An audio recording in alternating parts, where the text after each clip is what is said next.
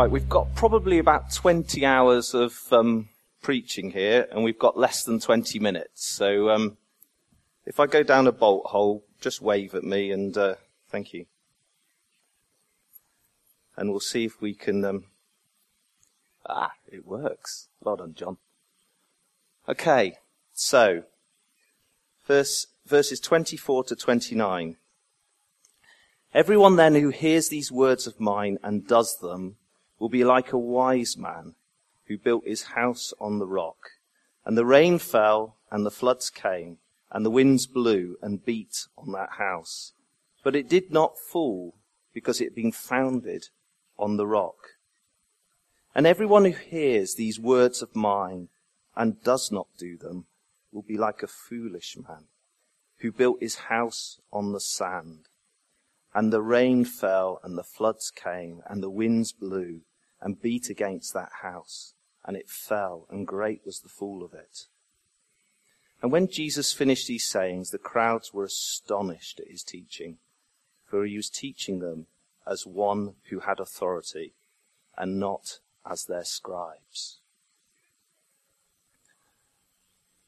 See, those of you that have been in Sunday school from a very early age, Martin sang a song last week, didn't he? So for those of you that were in Sunday school, was it, the wise man built his house upon the rock? The wise man built his house upon the rock. The wise man built his house upon the rock, and the rain came a-tumbling down. They say, I remember that one as well. And we could go on to the foolish man or whatever else. Well, there's the other one. Don't build your house on the sandy land. Don't build it too near the shore. Well, it might look kind of nice, but you'll have to build it twice, and you'll have to build your house once more. So anyway.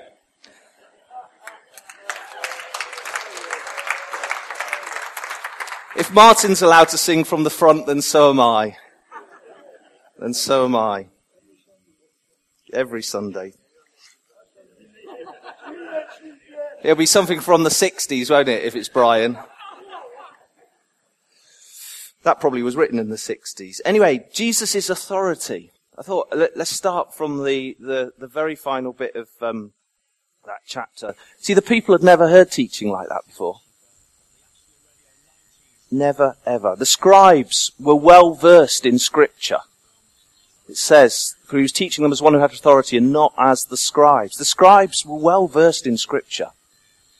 They could teach. They knew the Old Testament back to front, upside down, inside out. They knew every aspect of it. See, who did Herod call when he wanted to know where the Messiah was to be born? Herod called the scribes. You read it, Brian? He called the chief Pharisees the chief rabbi and the scribes. So these were people that were well versed in the Scripture, absolutely knew the Scripture, but Jesus came with a different authority. Jesus came because he was the one that had written. It was in his heart. It wasn't just about head knowledge. He was explaining Scripture or teaching principles from heaven. You see, this parable is very famous in the sense of it just typically it gives the sort of two-way version of Scripture. We find it many times in Scripture. There's this famous one that I've just flicked to here in Deuteronomy chapter 30, verses 15 to 20. See, I've set before you today life and good, death and evil. If you obey the commandments of the Lord your God that I command you today, by loving the Lord your God, by walking in his ways, and by keeping his commandments and his statutes and his rules, then you shall live and multiply, and the Lord your God will bless you in the land that you're entering to take possession of it. But if your heart turns away and you will not hear, but are drawn away to worship other gods and serve them, I declare to you today that you shall surely perish. You shall not live long in the land that you are going over the Jordan to enter and possess. I call heaven and earth to witness against you today that I have set before you life and death, blessing and curse. Therefore, choose life, that you and your offspring may live, loving the Lord your God, obeying his voice, and holding fast to him. For he is your life and length of days, that you may dwell in the land that the Lord swore to your fathers, to Abraham, to Isaac, and to Jacob, to give them. See, this parable that Jesus taught, it gives the wise or the foolish, choose life or choose death. See, Jesus was he wasn't an easy character in some ways to walk with, because he didn't mince his words. He didn't give people an easy way out. It was either you're wise or you're a fool. Either you choose life or you choose death. That same choice is for us today. You see, the word that it says, everyone who hears these words of mine. It's interesting that that's used as a Hebrew idiom. An interesting word that is made famous in Deuteronomy chapter 6 and verse 4. And you'll all know it. Shema Yisrael, and apologies for my pronunciation. Hear, O Israel, the Lord our God, the Lord is one. So Jesus was using that word. The word is Shema, Hebrew word, that means both to hear and to obey. There was no difference in their thinking. So when Jesus said, everyone who hears these words of mine, immediately, when he used that word Shema, immediately people were understanding that it wasn't just about hearing, it was about doing. So what was he referring to in this parable? This parable comes at the end of, and I feel, let's just finish off this word, because actually there's a couple of other meanings, a couple of other areas in Scripture in the Old Testament where I think it explains the meaning of the word. And this is in Genesis 3:17, and this is when God's speaking to Adam and Eve after they'd sinned, and it says, and to Adam he said, because you have listened to the voice of your wife and have eaten of the tree of which I commanded you, you shall not eat of it. Cursed is the ground because of you. In pain you shall eat of it all the days of your life. So that word Shema means it listened. It means actively listened, doing something about it. And because God said to him, because you didn't just hear what the enemy said, you actively listened. You actively listened and did something about it. And then in Exodus, after the commandments had been given, he says, then he took the book of the covenant and read it in the hearing of the people. And they said, all that the Lord has spoken we will do, and we will be obedient. Again, that same word, Shema. Listened, obedient. It doesn't just, we've got the first one here, listening and obedient. All come from the same word, all mean the same thing. So you can see that when Jesus was speaking, and it's a fantastic, I feel so inadequate to speak about Matthew 5, 6 and 7, because it's the Sermon on the Mount. Jesus' great discourse that he spoke out to the people, the first recorded in Matthew of him speaking to the people. There's so much in here this morning that we could unpack. As I say, there's 20 hours, not 20 minutes. But roast beef in the oven is waiting, I'm sure.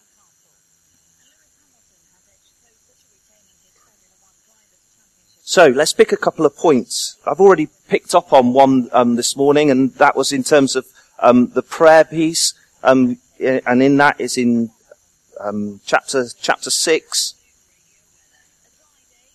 And if we just go to chapter 6 and verse 5, and it says, and when you pray, you must not be like the hypocrites, for they love to stand and pray in the synagogues and at the street corners, that they may be seen by others. Truly I say to you, they have received their reward.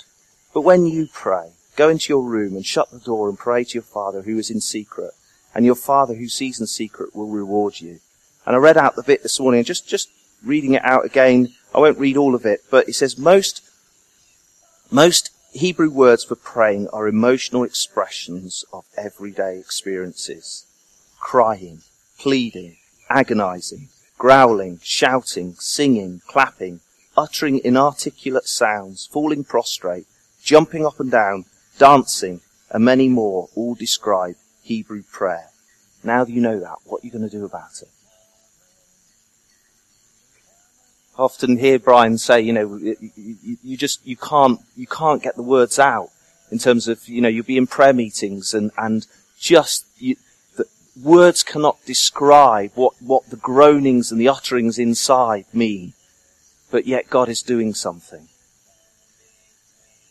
When you're walking about and you're just seeing God's amazing creation and just appreciating what is there and who God is and what he's done, that's prayer to God. That's honouring him. It's not just about on your knees in your locked room with your eyes closed and the traditional view in terms of prayer. Prayer is so much more than that. So much more than that.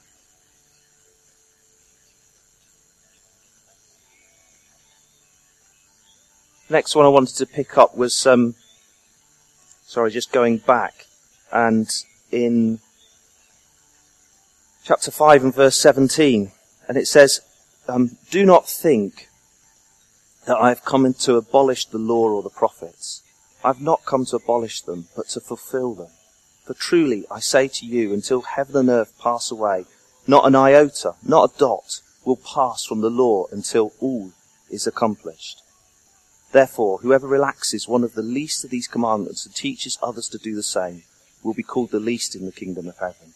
Whoever does them and teaches them will be called great in the kingdom of heaven. You see, Jesus again is we often think, or I often think, and we're told in terms of the media, aren't we, that the Old Testament and the laws of God are ancient. They're no longer relevant for today. They're no longer part of today's culture. They challenge the culture of today. They challenge the meaning of today.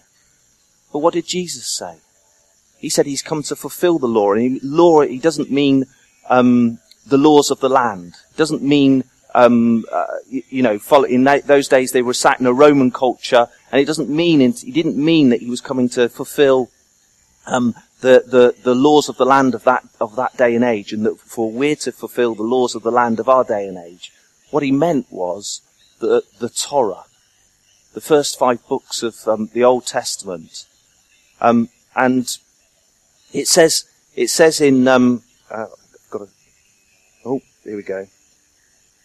So, apologies, I'm going away from my slides. I knew I'd go. These are just all the different sections of the Sermon on the Mount. And you can read those later when John puts them up on the PowerPoint on the thing. But in Jeremiah 31, Jesus refers to, we talk about the new covenant, but what does Jesus say about the new covenant? What he'd have known about the new covenant, or what people would have known and understood about the new covenant, was in Jeremiah 31. Behold, the days are coming, declares the Lord, when I will make a new covenant with the house of Israel and the house of Judah.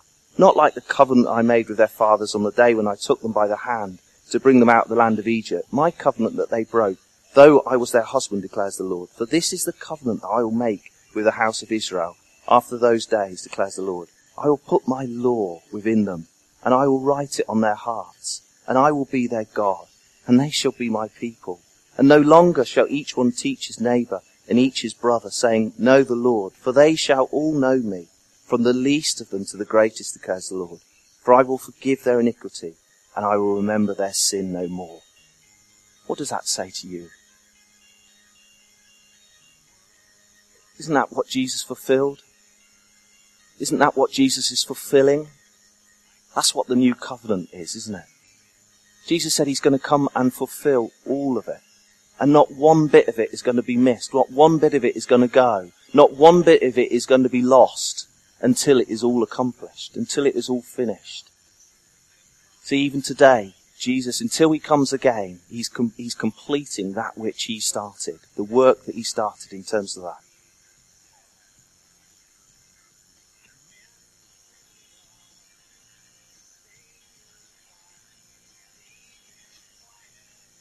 So, wise or fool? See, I wouldn't be able to do for those of you that know me, I wouldn't be able to do a speech or preach on Sunday morning without referring to Proverbs. Wise or fool? See, the book of Proverbs probably has more references to wisdom and foolishness than any other book in the Bible. And so reading that parable at the end of the Sermon on the Mount in terms of what Jesus was saying, for me, it just immediately sprung in my heart and saying, right, okay, what does it say in Proverbs? If we look in Proverbs, just quickly whiz there, Proverbs chapter 1.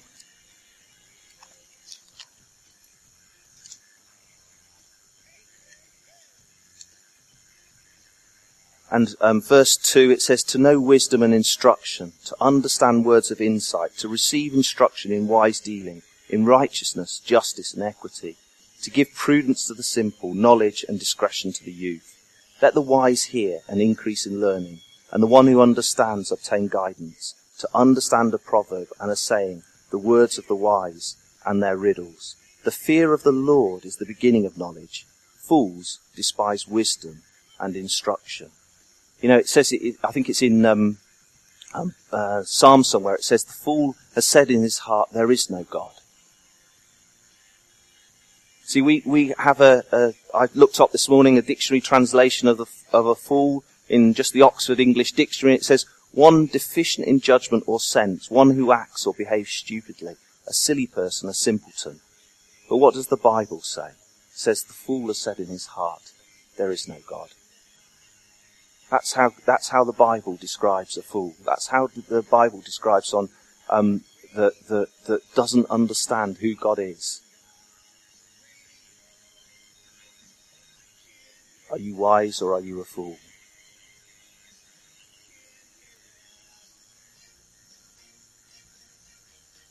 See, a fool is simply one who chooses not to place his confidence in God. A fool is not an idiot or a morally bankrupt person. A fool is a man who lacks confidence in the Lord. A fool is a man who makes choices independently from God. A fool makes himself the authority of his own choices.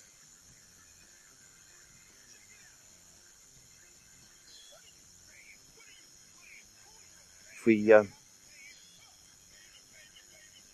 you look to the wise, and you can read this, I would recommend this as regular reading. Proverbs has 31 chapters in it. That's a chapter a day for most months of the year. But you get to chapter 22, and from verse 17 and right through to the end of chapter 24, it says words of the wise, and it's well worth reading through all of that and just letting that sink within you. And just seeing what God says that wisdom is. There's one of my favourites, which is at the end of chapter 22, which is, do you see a man skillful in his work? He will stand before kings. He will not stand before obscure men. I love that. I love that saying. That one that really resonates with me in terms of that. And then 23:12, apply your heart to instruction and your ear to words of knowledge. See, God is good. He wants us to be wise. He wants us to choose wisely. He doesn't want us to be foolish in the things that we do. He wants us to be a people that honour him in everything. Let's finish with that. So back in the end of chapter 7 of Matthew.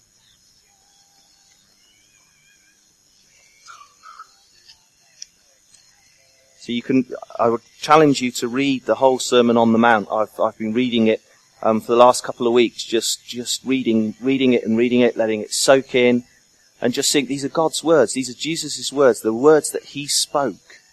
Words of truth, words of meaning, words of relevance today. And right at the end of that whole section, end of those 3 chapters, Jesus spoke that parable about the wise and the foolish. He spoke it in a way that the word that he used at the beginning there was as I said, Shema, which means to hear, to listen, and to obey. It doesn't just mean to hear the words. If you just hear the words and don't do anything about it, it's in Hebrew, it's as if you never heard them at all. It's an active language. It's about doing something every day. It's about hearing what God has said, reading his word, hearing what he said, and then acting upon it. If we just read it, and if we never do anything with it, it's no good to us, and it's no good to anybody else. See, the two houses, if you were the foolish man or the wise man, I'm sure the two houses looked exactly the same. I'm sure that they had exactly the same look and feel about them. Yet one was founded on the rock. And we know again what an analogy of that is in terms of that Jesus was the rock. Jesus is the rock. Let's build our lives in terms of what he wants to do with us that may not necessarily be what our lives, what we think we should be doing. Let's build our foundations on him. Let's build strong on him. And when we hear the word, when we hear what he says to do, that we do it, and we're like the wise man, not the foolish man. If we go back just very, very quickly, verse 21 of chapter 7, not everyone who says to me, Lord, Lord, will enter the kingdom of heaven, but the one who does the will of my Father who is in heaven. Not everyone who shouts, Lord, Lord. I'm sure there'll be people at the end of time where they'll have built a house. But at the end of time they'll realise that it was on no foundation, and great will be the fall. Let's be a people that let's encourage one another, that if we hear what God says, that we act upon it. That we're a people of action. We're a people of doing.